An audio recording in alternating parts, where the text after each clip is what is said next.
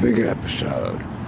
My landlord raised my rent 20%, which takes the 6.9% cost of living, which is basically tripled since last year.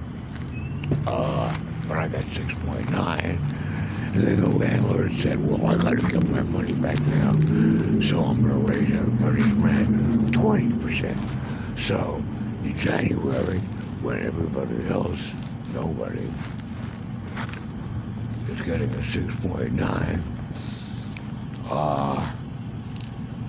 I'm getting 30% less because of the landlord. And I have a feeling this is happening everywhere with the landlord. They don't care if the government says in order to survive you need 6.9% more.